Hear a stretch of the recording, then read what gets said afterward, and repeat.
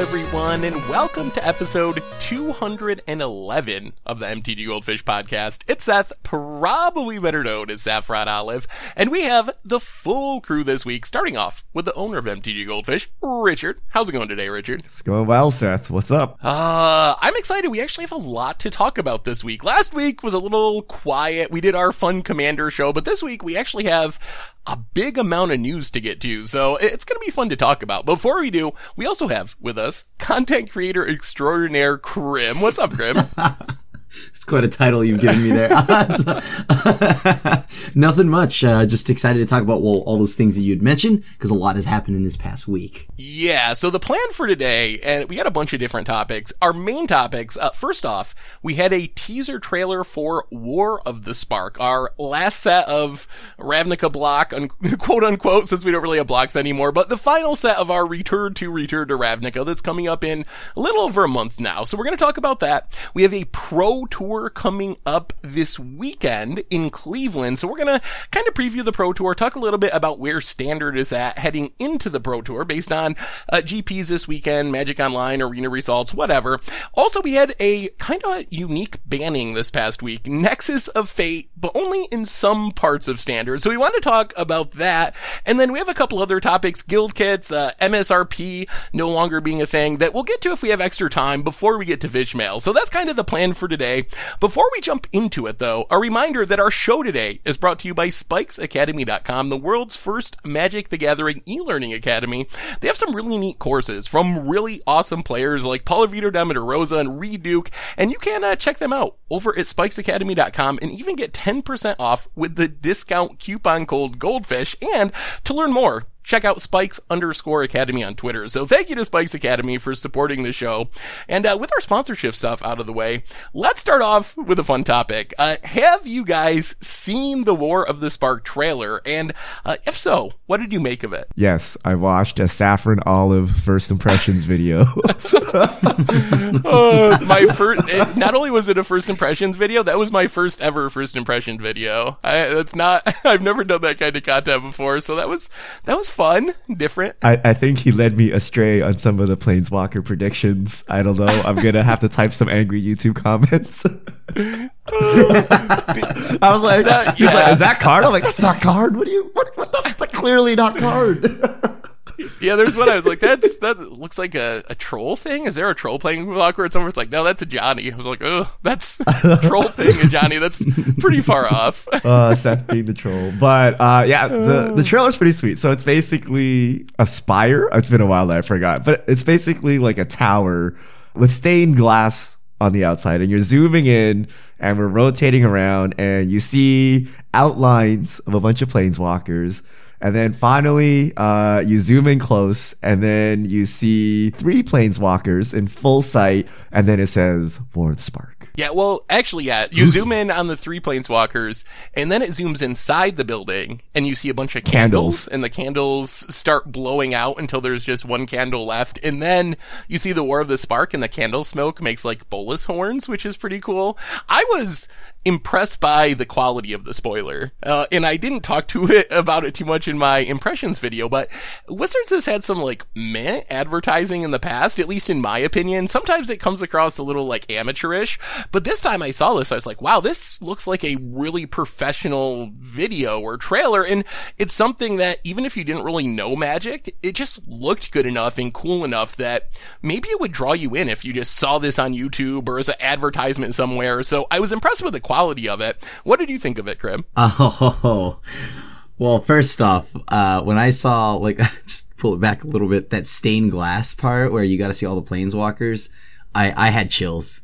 And then when I saw, like, and Richard mentioned when the candles blew out and they formed the bolus horns, that was when I was, I was throwing things around my room with joy. I was like, that's what I'm talking about. And like, you know, like you had mentioned, the cinematics of it has just, wow.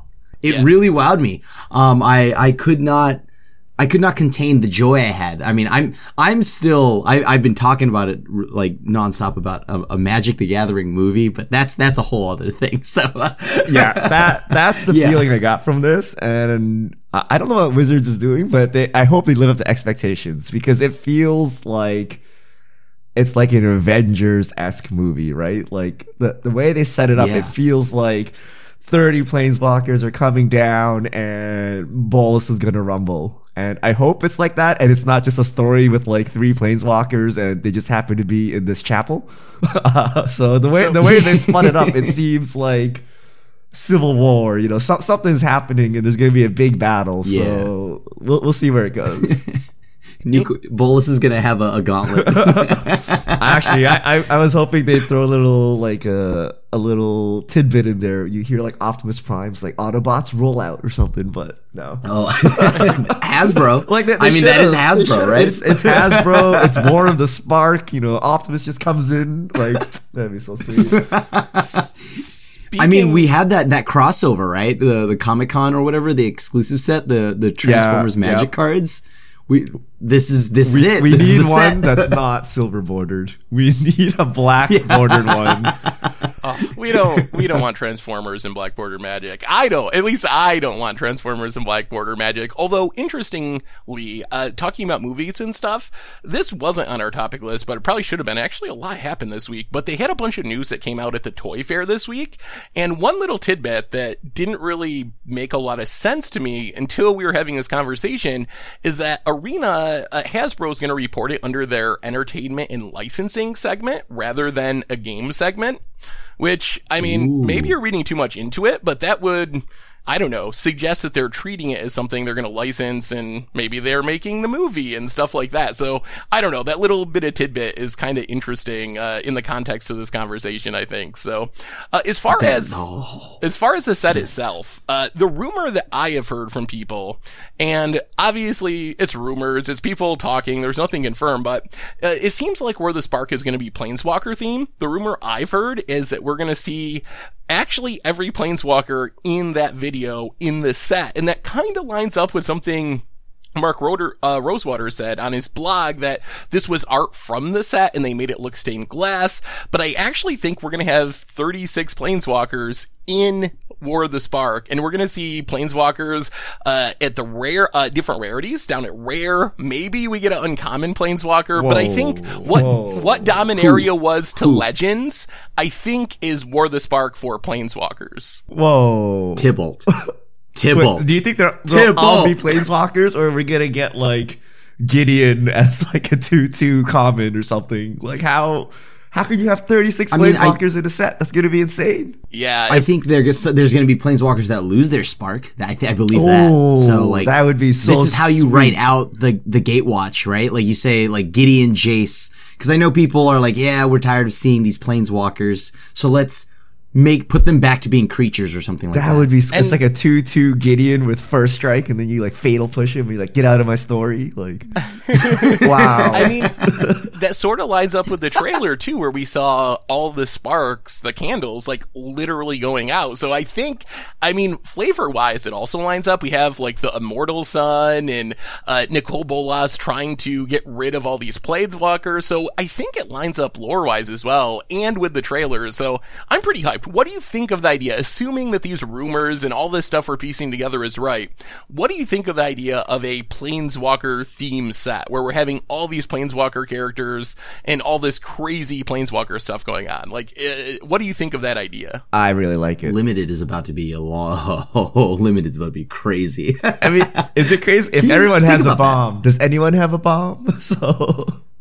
But like these bombs are like, it's just like a way different style of play. I think that'd just be bonkers, right? Like, does that mean like Heroes Downfall gets like reprinted at Uncommon or something like that? I feel like Krim was onto something with creatures. I feel like they're gonna make some story shtick, like, you know, Bolas has shackled these 5 planeswalkers and they've lost their abilities. So now they're like 3/3s and 2/2s and stuff. So I feel like if this is the way, we'll get creatures, or I don't know, like maybe someone gets turned into an artifact or something. Depends on how many people they want to kill off. Because anyone who gets the status is going to die. And I mean, we do have some context historically of characters having legendary creature cards and planeswalker cards. Like Venser has been creatures, Teferi has been a creature, Narset is another one. So maybe they're going to have a lot of these characters in non-planeswalker form is a interesting possibility, or at least some of them. Tybalt coming back as a 1/1. I would love to see that. And then I'd love to see like Urza maybe return and like be the only planeswalker or something? No, I mean, no. What's gonna happen is Emrakul's gonna show up and slap Bolas around. Oh man, please, They're like, wait, no. Phyrexians, Nicol And we're Bolas back must buy. to the Eldrazi.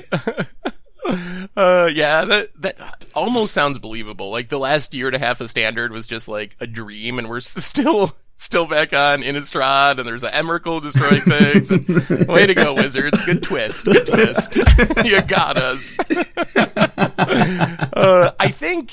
I would think a Planeswalker base set would be incredibly popular. So I'm expecting this set to be really huge just because as much as people sometimes grumble about the power level of Planeswalkers, in standard and competitive formats, whatever, people love Planeswalkers. They are incredibly powerful. We sell Planeswalker decks because people love Planeswalkers so much. So I think if it really is a Planeswalker theme set, I expect this set to be absolutely huge, just based on like casual demand and people just loving that theme. So I'm really hyped. I think it's going to be really interesting to see how it shakes out, and I hope they do it. I hope we have 36 Planeswalkers. I hope it doesn't destroy standard or limited, and they can figure out a way around having like, could you imagine like 36 Teferis in standard? Oh my god. That would. I see that if this were true, I wouldn't see it as 36 Teferis. I'd see it as 36 Tybalts. Okay. Just a bunch of really bad planeswalkers where they're a liability. Like if you plus, they're a liability. Well, they promised we would learn more at PAX East, which is the end of March. So I think that's maybe when we'll start seeing spoilers with the big PAX event. And then the set itself comes out, pre-release is the end of April, actually attached to a GP, which is kind of interesting. So we should know more roughly a month from now, 6 weeks from now. We'll start to actually get more information, but based on the teaser trailer, I'm more hyped now than I was before seeing the trailer, which, like I said, hasn't always been the case with Wizards advertisements. Sometimes it's like, I don't know, that's fine. But this one was actually really good, so I'm hyped. It's going to be sweet. This is kind of my concern, though, because of how much like speculation there is on how there's going to be a bunch of planeswalkers. If it isn't that, I'm almost going to be kind of let down. So like,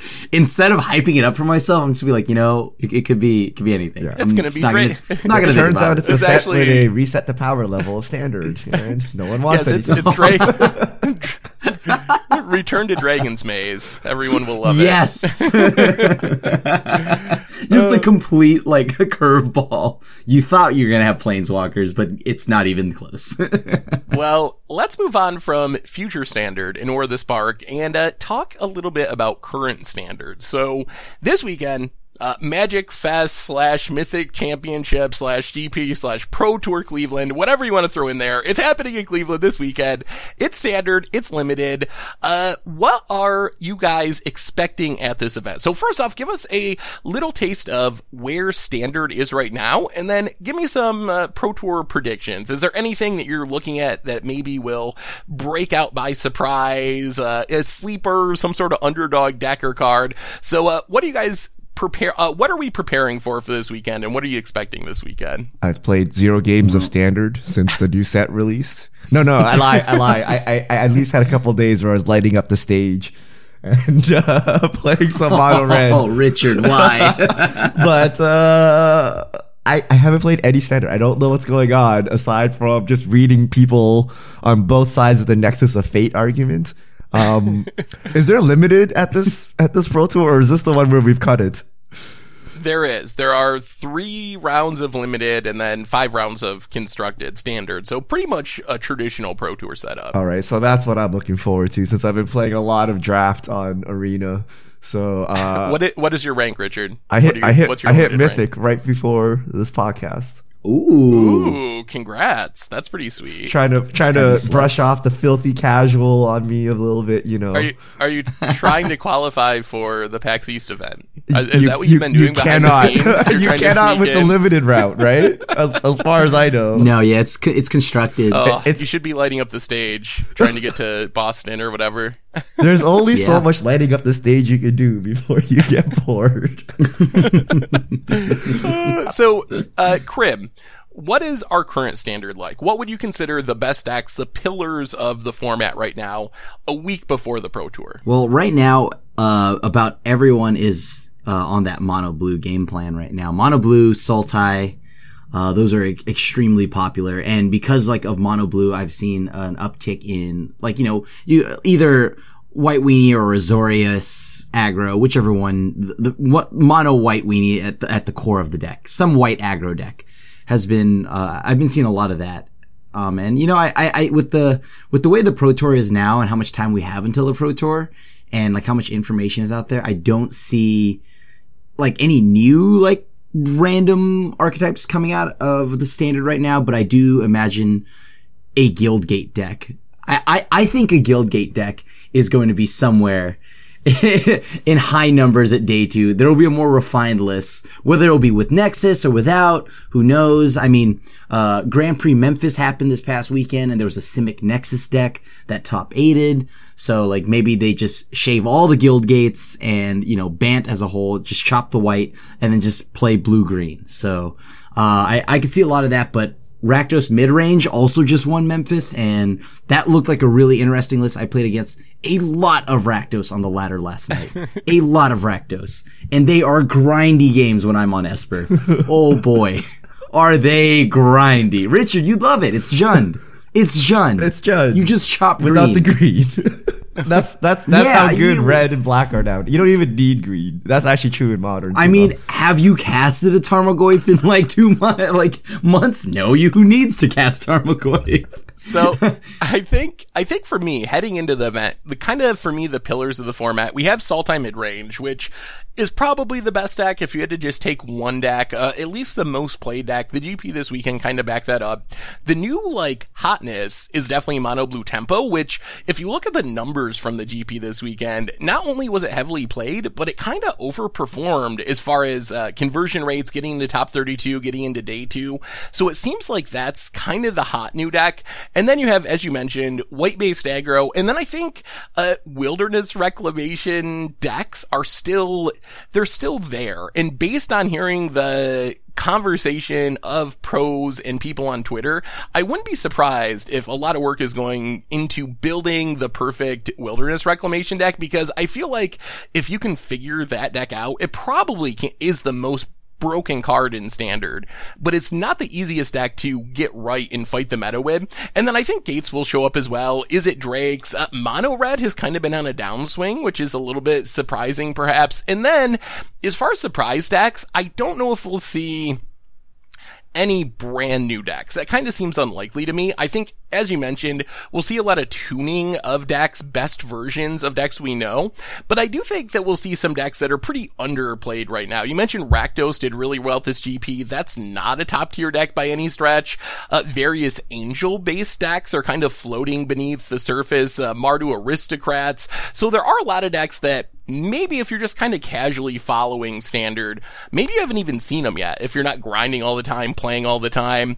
So I think maybe some of those decks sneak up and surprise people. Maybe someone figures out the best version of something like that, or even like Mono Green. There's a new Mono Green Pelt Collector Biogenic Ooze deck that is kind of starting to show up a little bit in Standard. So I think that those will be the new decks. Not like, oh my goodness, we've never thought of this before, but those decks that maybe they have 1-5-0 finish on Magic Online. Someone in the pro community figures it out and just does really well with it. Yeah, I 100% agree with that. That definitely feels like the way it's going to go. And like, much like you said, if there's a Wilderness Reclamation deck and it comes out of this like fine tuned, it's going to be broken. It's going to be a monster. Going to be kind of hard to deal with. So, Krim, where's your control decks at now? How are you feeling about Esper? I know it didn't have a great weekend, and maybe you could even argue that it's been replaced by Mono Blue as the best control deck in the format, if you want to consider Mono Blue a control deck. How do you feel about Esper going into the Pro Tour? Expecting a big weekend, or is it going to kind of be a 2nd/3rd tier deck at the Pro Tour? I think now with like how much Mono Blue and all this other stuff, like you kind of can hate out. You know what you're hating out now. You know what you're preparing yourself for. What you can actually do to really like hedge your matchup percentages with Mono Blue on Esper. It's not much. I'm not playing Isolate, that's for sure. Like, I'm not doing anything like that. I think that right now Esper is solid. I've had a very good run with it on the ladder, but the ladder versus the Pro Tour are two very different things. So I think I would like to say that Esper will show up though with like a more fine-tuned way to beat Mono Blue. Like Mono Blue is as you said the hotness right now, and because of that, it's Mono Blue. I think is going to have kind of a bounty on it, and everyone's going to be kind of headhunting for it. So I personally would. I've been testing and preparing to beat Mono Blue. Yeah, and I think if you're playing on Arena, I think that's doubly important because I think it's even overrepresented in digital because it's so cheap to put together when it's doing well in paper. But on Arena, it's like the budget deck that you can get into without very many wild cards, which I think leads to even more people building it if they're trying to grind the ladder or whatever. Because that deck has like, 4 rares and no mythics or something ridiculous. I think it's just like Tempest Djinn is the only rare in your entire main deck. Correct. And unless you sideboard Entrancing Melodies or you main deck some of those, outside of that, it's just Tempest Djinn. Yeah, so it's a really good budget option, so definitely be prepared for it. And, man, that deck annoys me so much. I tweeted this over the weekend, but I think I personally get way more annoyed playing against Mono Blue than I do against Nexus decks. I would rather be Nexus Loop than Curious Obsession with Dive Down. Oh, boy, does that deck drive me insane. I don't get salty very often, but Mono Blue, oh boy, that deck pushes me right to the edge. I definitely can see, like, maybe, like, your eye twitching whenever, like, they counter you and you're, like, just trying. Spell Pierce. Of course you have a Spell Pierce. They always have it. They always have the turn 2 Curious Obsession, and then they always have the Dive Down or the Spell Pierce. Oh my goodness, the luck of Mono Blue players. If I played, it's like Delver flipping in Modern, where if I try it, it happens like 30% of the time, but my opponents, it's like 97% of the time. That's what I feel like with Curious Obsession in Mono Blue and Standard, so. I definitely have had that game though where like I go like Thought Erasure and I see a hand like Curious Obsession, Dive Down, Wizard's Retort, and I just concede, go to the next one. I'm like, done. I don't want to. All right, so before we move on to our next topic, give me one prediction for Mythic Championship Cleveland, I guess is the proper name now. MC1. No. Oh my god, that hashtag. No Nexus of Fate on camera. Ooh. Because it's not good, or because Wizards keeps those matches out of the feature match? Because Wizards will keep it out. So they will not show it until they need to. So like, yeah, if it's the last round and you're figuring out if you can go to the top 8, they'll show it. But I feel that there will be a directive to not show Nexus of Fate at all. So in the early rounds, you will not see it. Because I feel there's going to be a big arena push during this. And it's going to be super awkward when people are like, I want to play that deck I saw at the Mythic Championship, and then it's banned in Best of Ones. So I feel like, you know how Wizards always tries to make it look more diverse and things like that in the early rounds? Well, they're going to cut Nexus of Fate out of this picture, I feel. So even if they're doing really well, you're going to have to find out through social media and things like that, as opposed to watching coverage. You know what? I hope there's a ton of Nexus of Fate. And then it gets banned the day after. Oh, you want it gone in best of 3 as well, huh? Yeah, I want it gone in every way. So yeah, show as much Nexus of Fate as you possibly can, please. What about you, Crib? Do you have a prediction for us? Prediction? I think when Mono Red slides off the radar is when it finishes strong at a Pro Tour. It always goes that way, right? Like, Mono Red drops off, everyone's ready for it, everyone relaxes on the Mono Red, surprise, Mono Red is back. We've lost again. It's the dredge of Standard, huh? It really is though. Like, it's like, how many times are we like, okay, Mono Red has had a sharp decline in popularity, and then surprise, Pro Tour, whatever. Look at that, Mono Red won again. All right, let me get my account ready to grind into top 8 Mythic so I can show up and crush people.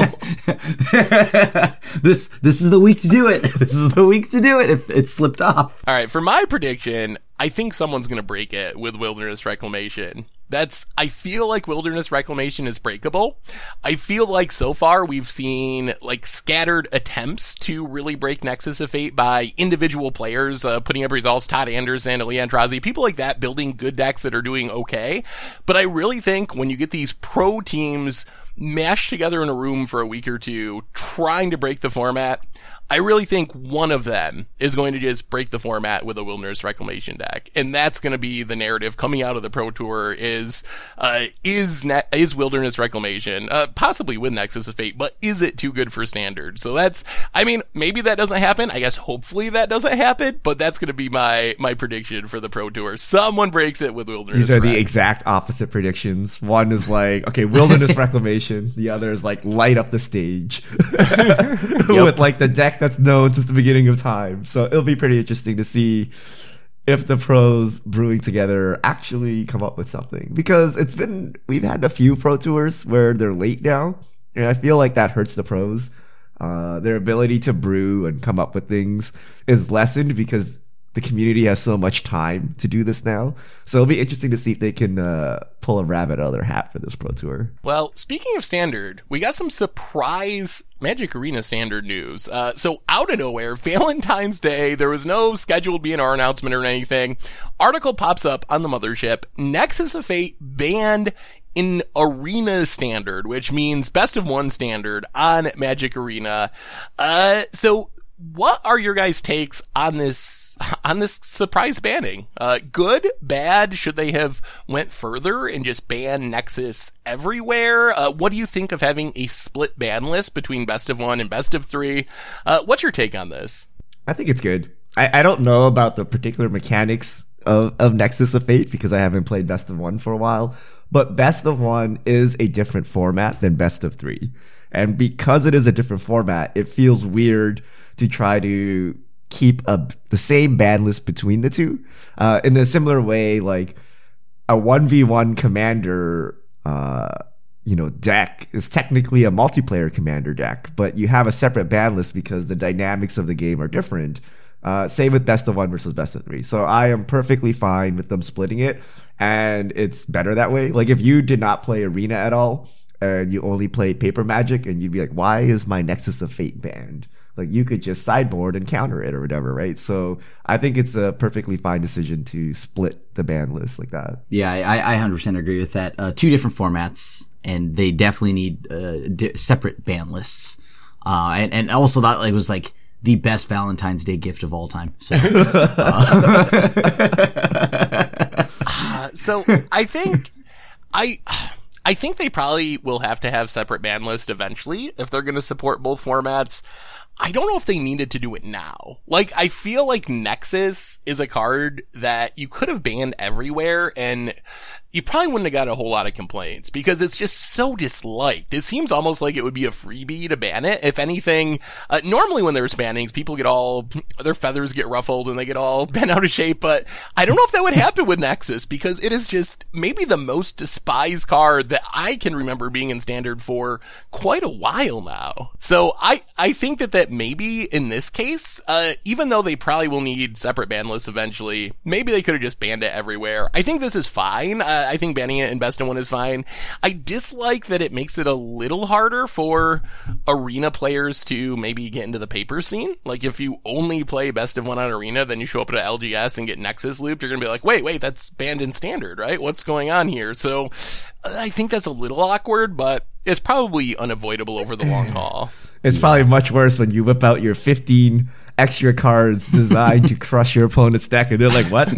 Like, why do you have that card that just turns off my deck?" Cheating. So I don't buy that argument of the transition is weird, but I don't know. I feel I see where you're getting. Like, if they ban Nexus everywhere, like no one really complains, so they should do it. But at the same time, like, why touch Paper Magic when you don't need to? Like. That might affect Wilderness Reclamation deck that we want to see pop up, right? So the fact that they allow it, I think, is fine. I don't even think it needs to be banned in best of one. Like when I played against it, it was fine, but Aren't whatever. you on red deck? I think they either they're dead or they loop me. Like, what do you want, right? Like, I don't know, right? I think they were going to ban it in best of three, and then they saw my tweet about how I'm already writing a tweet about for when they ban Nexus, and they're like, let's just ban it in best of one. Maybe we can avoid this. This gets around what Seth said. It would be pretty hilarious if they printed a card, quote unquote, so bad that it wouldn't show up in Standard, and then had to ban it in Standard. Oh, the irony is just so So good. So it's so Wizards. So I was hoping it would get banned anywhere just for the sake of that tweet, but that's neither here nor there. So have you been playing Arena Best of One, Krim? I don't really play Best of One to any meaningful extent. Have you been Best of One-ing, and how much has this change actually impacted the meta? So, I have played Best of One, but I mean, right now my time is split about even with Best of One and Best of Three. And I personally feel like Best of One right now, I mean, I don't have to play like Unmoored Ego in the main deck anymore. So I don't have to like be worried about that card, that Nexus card anymore. So it allows me to build my deck in a way where I can just, in place of that Unmoored Ego, I could have that, I don't know, fourth Moment of Craving or another counterspell, another negate. I don't have to play and build my deck in a way where I'm split and torn between beating control decks, mid-range decks, aggro decks, and, well, Nexus. So, are you seeing mostly the same decks, for the most part, just minus Nexus decks? It's not like, oh, the format's brand new because Nexus is banned. It's pretty much the same stuff, just, with decks being slightly tweaked and no Nexus floating around? Yeah, it's just a lot of mono red. And, like, a lot of people lighting up the stage in Best of One. I won't lie though. I mean, in place of the Nexus and whatnot, I've been seeing a ton of like Simic decks using Wilderness Reclamation and going off with the Ooze army. So I've been seeing a lot of biogenic Ooze. Yeah, It's been pretty cool. There are ways to still kind of use the shell, the Wilderness Reclamation shell. Like you said, Biogenic Ooze, Expansion Explosion if you want to go into Teamer. I've seen some people tweeting me March of Multitude stacks where they're using that as their big instant payoff for Wilderness Reclamation. So maybe we'll just see like a development of a less loopy deck. I will say, I really hope they still fix the underlying problem of Nexus of Fate on Arena, like how the client handles loops. I feel like this buys them a bit of time because there's no other like obvious loop in the format right now, but there will but there be. is. What is the loop that we have? No other good obvious loop maybe. It's not an obvious one. It was like trending for a bit, and it was like Caleb was playing a match, and both he and his opponent, there was like 3 hostage takers. And so one hostage taker would come down, take the hostage taker with the hostage taker underneath it, which would automatically come out and then eat the hostage taker, and then that loop just kept happening and they couldn't take any game actions. I did see that. You're right. So the O-ring So loop. yeah, that is basically the O-ring loop. So there are still some loops. Basically, I hope Wizards still finds a way to solve the problem over the long haul, because there's always going to be something like this, and if people want to grief you and make you sit there for 2 hours, they're going to find a way. Like, there are ways that you can build your deck to do it. So hopefully they still solve the underlying problem with the client dealing with those type of loops. Anyway, any other thoughts on Nexus/Arena before we move on to our lightning round? We have a few topics to hit up real quick. Please ban it in Best of 3. As you said earlier, I don't think I've never seen so many people in unison just like, thank you, or yes, please. Like, wow. We'll see. We'll see what the Pro Tour results are. I mean, I think if we end up with a extremely Nexus heavy top 8, who knows what'll happen. Although at this point, what do we got? 2 sets, and then we're to rotation in the fall, so you only got 8 months, 7 months or something till rotation, so maybe they Jason Stoneforge got banned their last month before rotation, so sure. That's true. That's true. Anyway, lightning round time. We have 3 quick topics we were just going to hit really quickly before fish mail. So, number 1, Krim, you were telling us earlier a new product come out on Friday. Why don't you tell everyone what released this past Friday in the Magic world?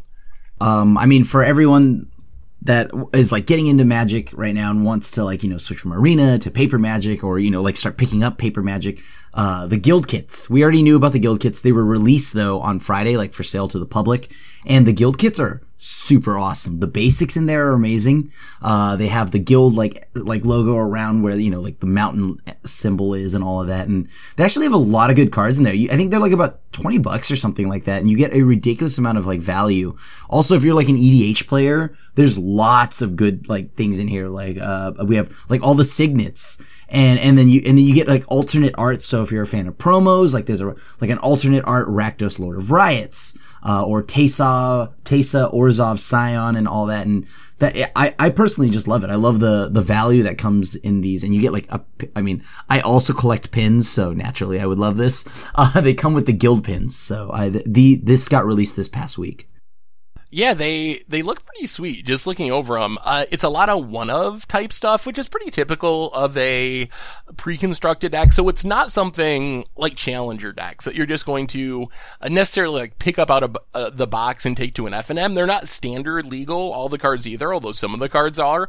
But for just playing some casual games or adding to your commander decks, I think in general you get more than $20 of value out of probably all of these decks, just based on some of the high-end cards that are in there. So it doesn't seem like a bad way to just have some casual fun on the kitchen table, or maybe get some sweet cards for your commander deck or whatever. 100% agreed. Like it's sometimes like kind of difficult, like just like wanting like a 25-cent card and then ordering it online, because because like people won't send it unless you like, order at least like, I don't know, $5 worth or something like that, right? So these guild kits though come with all those things that you'd want for EDH, like all the signets and all that stuff, like I'd mentioned earlier. Yeah, it seems like a fun product. So, well, that was topic number 1. Number 2, Wizards announced today MSRP going away, manufacturer suggested retail price. Do you have any thoughts on this, either of you, and what this means? It's kind of like a weird announcement that it's not obvious at first glance why it matters or if it matters. Any thoughts on no MSRP? Does this mean there's going to be a price increase in like product now, or? So nothing has been announced from that. I've been talking to some LGS owners, finance types. Most of them seem to think that this is setting the stage for a price increase, because basically without MSRP, Wizards can increase the price that LGSs or whatever are getting product for from wholesalers. And then the price increase would be something that the LGS would have to do, or the individual retailers. And Wizards can just be like, well, we don't have MSRP. That's, you can sell it for whatever you want. So it might be a way for that to happen, with Wizards not having to officially raise the MSRP and look like the bad guy. I mean, as long as it's, I don't know. Does that help LGSs out? I guess that does, right? I mean, I think no, because they can sell today. No one follows MSRP. Right? Like, when was the last time you bought a booster box for $140 or something? Oh yeah, I guess that's true. I've never bought. Everyone just prices at whatever they want to price, but it gives you guidance on when they release Modern Masters or Ultimate Masters or things like that. Their MSRP is higher than normal, so this thing is supposed to be more expensive.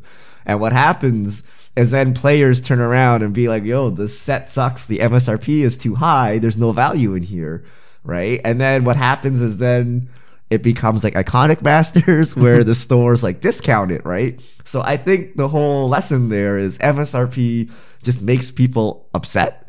So like just cut it out, and then the LGSs will find the right price level to sell it at, given kind of the EV or what people are paying for this thing. The weird thing is, like, what if you're a new store and you buy some guild kits? You're like, what am I supposed to sell this at, right? Like, am I getting a discount from my distributor or not? Like, it's a little weird like that, but for like the established stores like Star City Games or Channel Fireball, they don't care, right? They just make their own prices anyway. So probably okay. I don't know if it means price increase though, but I feel like the only time this is relevant is for their new premium products. So expect a master set, even though they said master sets are done, a master set equivalent coming soon, because that's my guess as to where this will actually become relevant. And I think it does help with perception to some extent, where if you see the MSRP, we had some master set where the MSRP is whatever, $280 or something, and the normal price that they were sold for is like $240, but they ended up selling for like $110. And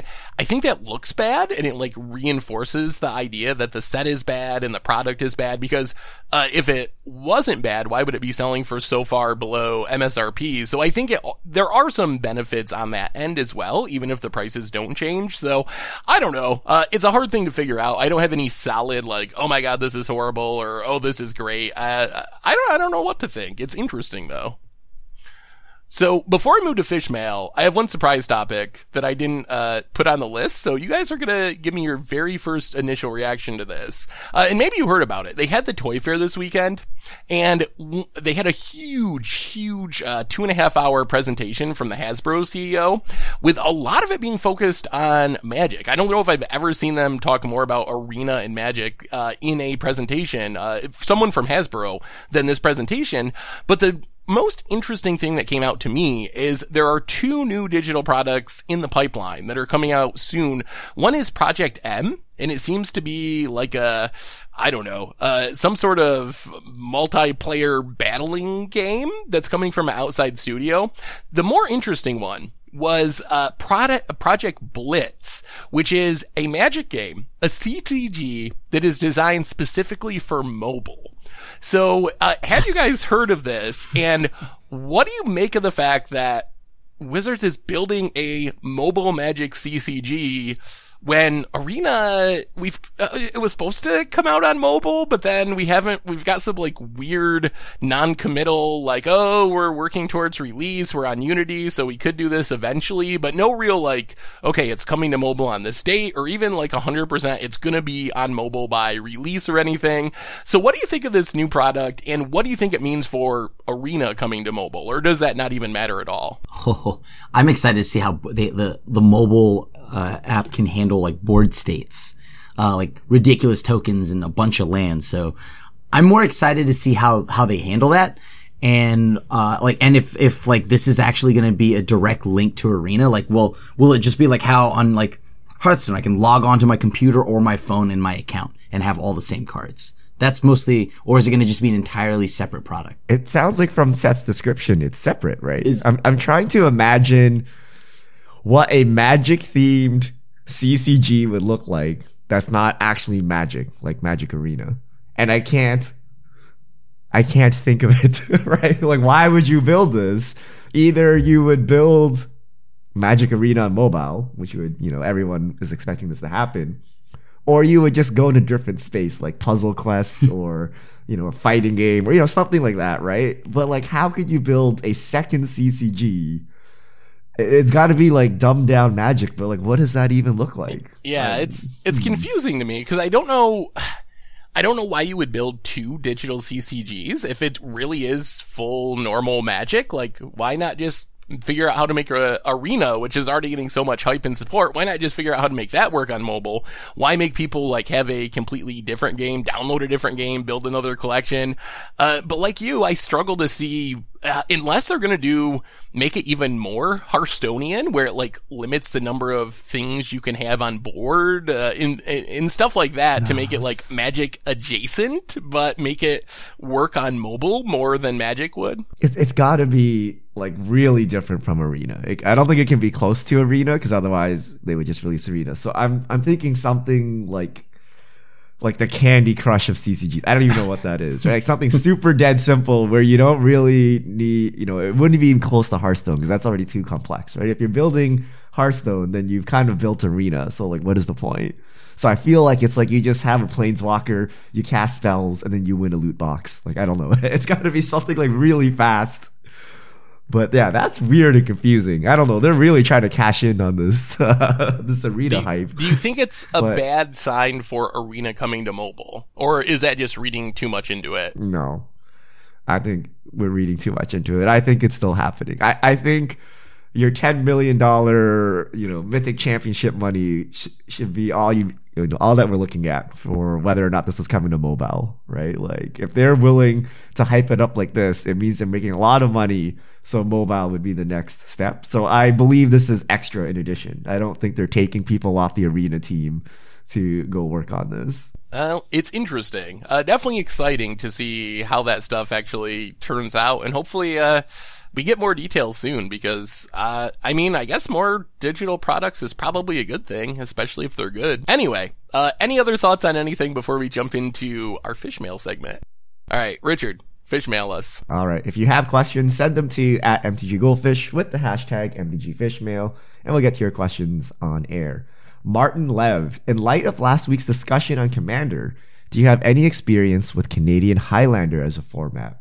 1v1 100 card singleton using the vintage ban list and a point system rather than a ban system for limiting the use of busted cards. I really like the idea of Canadian Highlander. I think the point system is really cool, and I really like the idea of what that adds to deck building, but I haven't played it. It's not officially supported on Magic Online, so it's not an easy format for me to just actually test out. But it sounds like a really cool format that I would enjoy. I had never even heard It sounds the rules. closer. Oh, you never heard of the rules? No, I didn't. So I think it's closer to like Vintage than Commander, right? Because it's 1v1. But basically, you have points. It's like 10 or 11 or something. And then like a Black Lotus is worth 3, a Mox is worth 2 or something. So you can put powerful cards in your deck, but you can't jam them all in because you'll hit your point limit. So you need to pick and choose what cards you want. The problem, like Seth said, it's not available on Magic Online.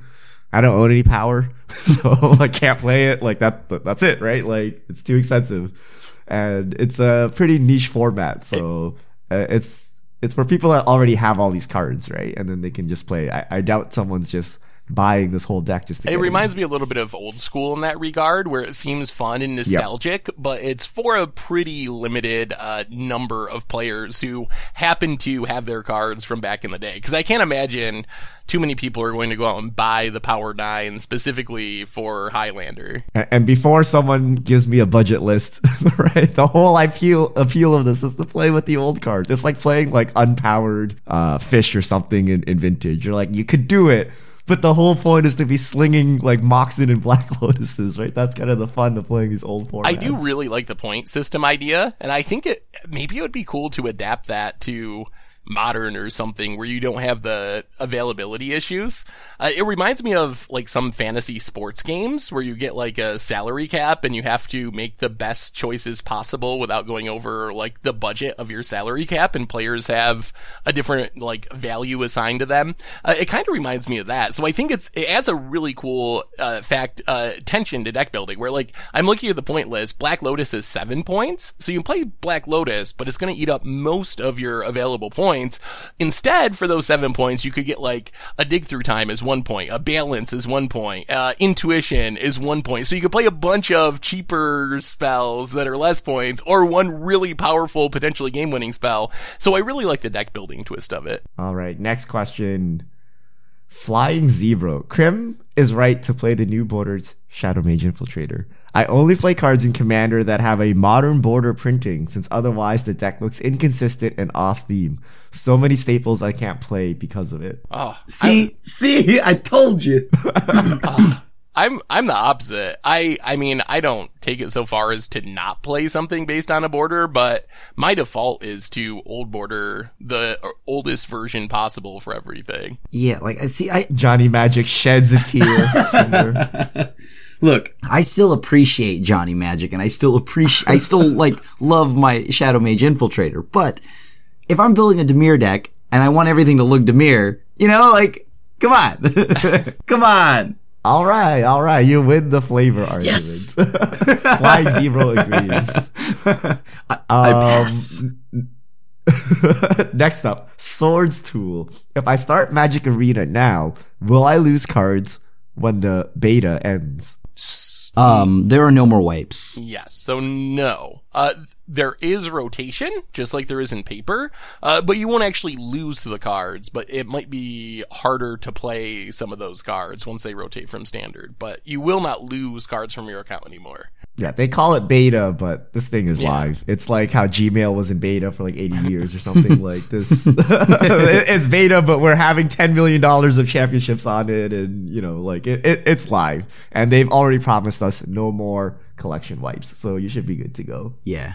Clasp 2. Do you think Hydroid Crassus is a problematic card? Mana base allows for it to be played in almost every deck with zero downsides, and I can't see clean answers to it. Looks like Thragtusk meets Sphinx's Revelation and the Eldrazi's Bless the Marriage. I mean, it's a good card, and I definitely underrated it during spoiler season, but I don't think for me it's to the point where it's problematic at this point. It's just a good card for me. I think it's a very powerful card, but it's definitely nowhere near bannable or anything like that. And I mean, it takes a lot of mana to be good. It's not a card that you can just, it doesn't win the game quickly. It's probably the best finisher in Standard, but you still got to get up to like 8 mana, 10 mana for it to really be devastating. Or 4 mana Wilderness Reclamation. Thankfully, it doesn't have flash. Oh, goodness. Then it might be bannable if you could flash it in. That would actually just be Sphinx's rev but can like attack you. Joshua C5704. What was the sequence of events that caused Richard to go from Legacy Spike to Filthy Casual? I'm actually curious about this. What? You've been with me the entire journey, Seth. You have witnessed this transformation. I think it was. It's just like a slow, natural process. I don't remember there being any event where you're like, oh, I hate Modern Jund or I hate Legacy. He just kind of like started doing Commander Clash and just drifted in that direction. Yeah, the website has a huge portion to do with it. So originally, when the first version of Goldfish, which was never released, was me building like a Magic simulator to figure out the optimal number of cards to play. Like, that's how spiky it was, right? Like I decided to spend like 15 hours or something building something to like optimally figure out, like, should I have 4 lightning bolts or 3 lightning bolts, right? But anyway, why I stopped playing Legacy was simple. I moved from Seattle to California. So in Seattle, it was really easy for me to play Legacy, and a lot of people play Legacy there. So that was the begrudgingly, okay, I'll play Modern. Modern sucks, but whatever. Hey, that's how I met you. Legacy, so. I was like, why am I casting, what's the bad preordained? Serum Visions. I'm like, every time I cast a Serum Visions, I want to just like cry. I'm like dying inside, right? I'm like, this card is so bad. And then I played a lot of Modern, and then Modern was the hotness, and I'm like, yeah, we'll Jund him out, and Jund this and Jund that, and Serum Visions is a great card. I'll even play Sultai because I want to cast Serum Visions for some reason. And then, I don't know, it just got harder and harder to go to FNM. So I stopped playing FNM, stopped playing Modern, and just started playing more Commander, I guess. And Commander's where the true fun happens, I believe.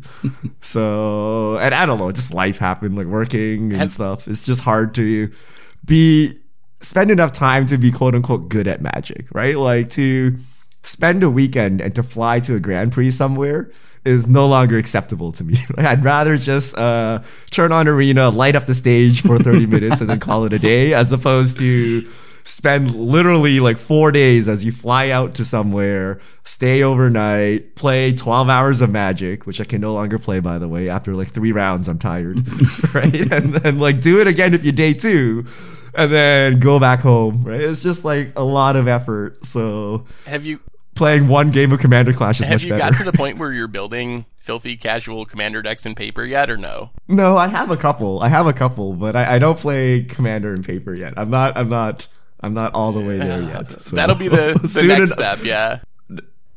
So 1 year from now, I'll be like, guys, the guild kits just came out, and have you tried this Planeswalker deck? It is like so good.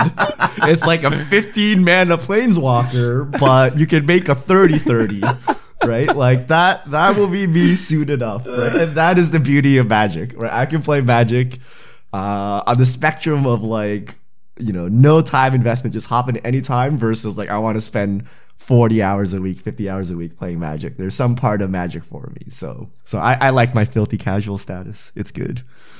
Honestly, 30/30s. I think you've got an influence on me now, because I've started to build more EDH the tournament decks. Grinder. I don't know why. I'm just like building more EDH decks now. It's probably Commander Clash. It's the natural progression. Uh-oh. You're like, there's a better thing to be doing than casting Force of Wills. Well, hold on. Playing Haunt of High Towers. But I want to cast Force of Will also in EDH.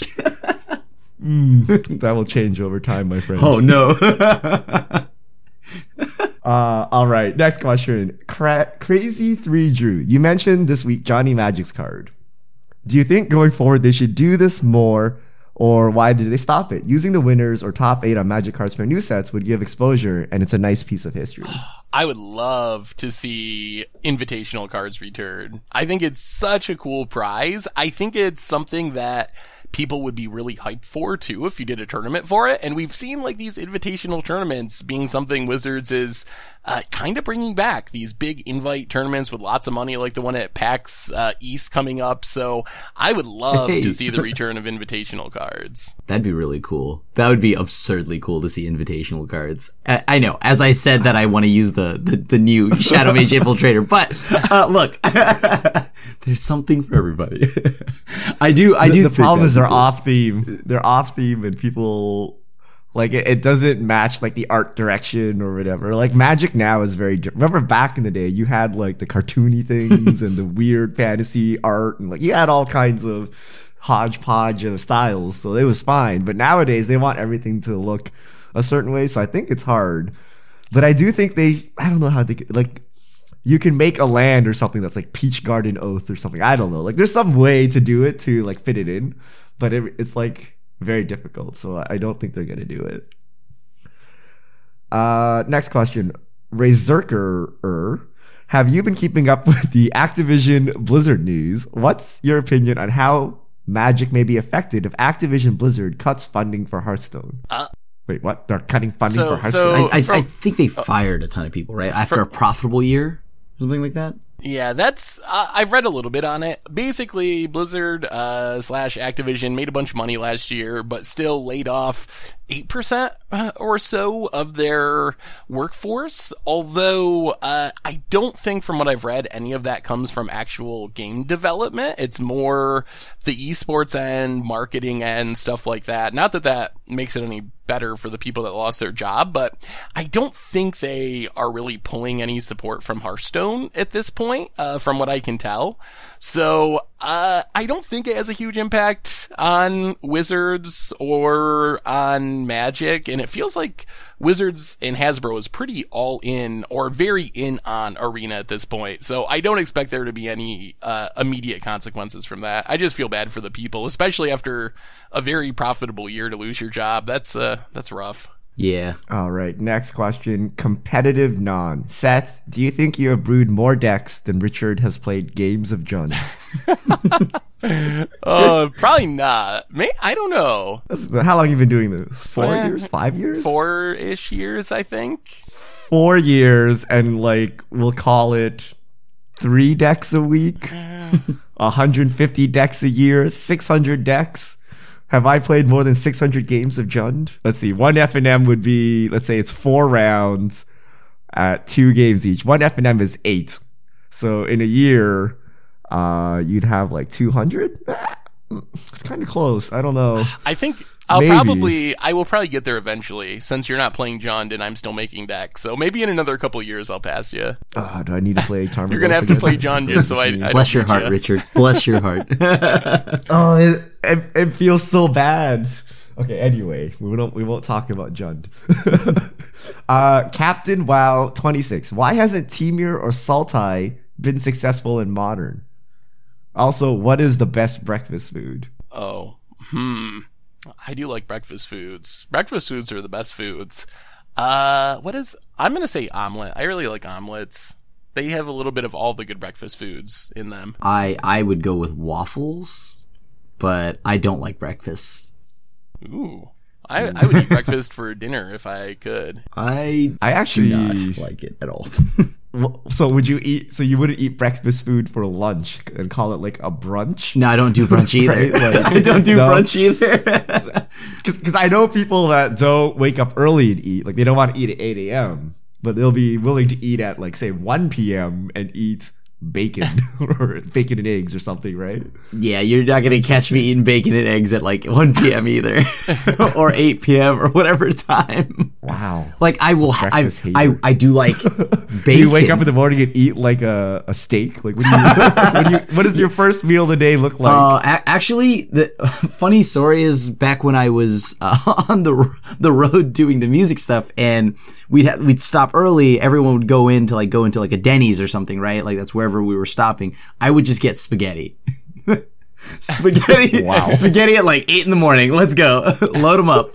I do that too, but sometimes out of laziness. Oh, no, it's like not we that. have leftovers. We have leftovers, like whatever. This is now breakfast. Spaghetti, steak, whatever. Give me give me that. I'll take that for breakfast. As far as Sultai and Temur in Modern, I think those color combinations do show up. We just played like Sultai Wilderness Reclamation, some like Scape Shift decks are Temur.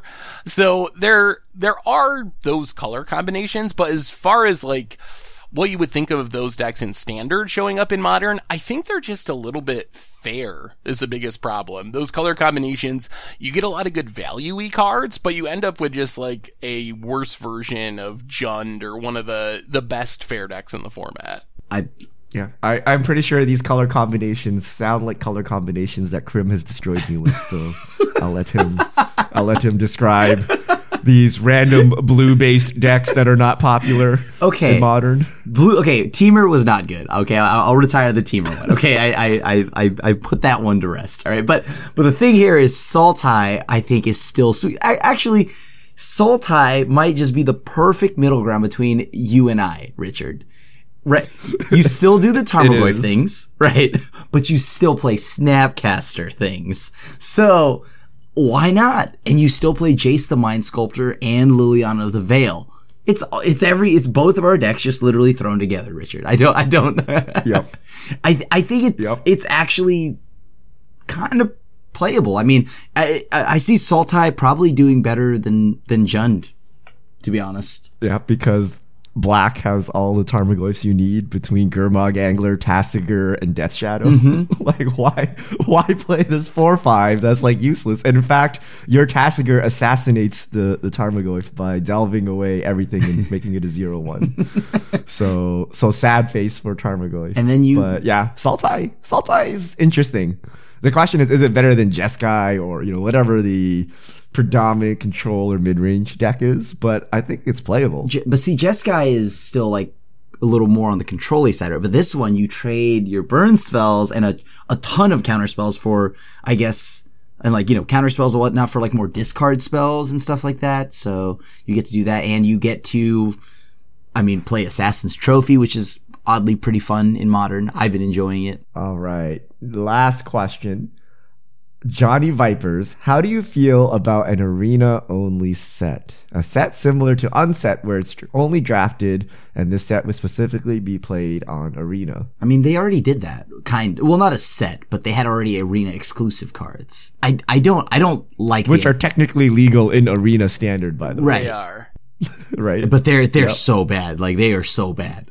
I tried to force one to work, and they're so bad. Remember Nexus of Fate? Yeah. Like one day they're gonna build something and it's gonna be all the rage. So yeah. See, that one is one where like if it becomes all the rage, where like Seth talked about it earlier, transitioning to paper, they're like, well, I have this amazing Arena exclusive based deck that is doing really well, but I can't do it in paper.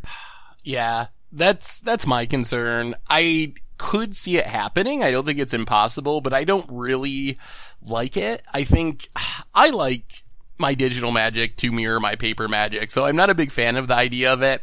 Maybe if it wasn't actually legal and it was like an unset that you did for random draft events and stuff, it would be fine, but I wouldn't like it if if you had a whole set of cards that were legal on Arena that weren't legal in paper.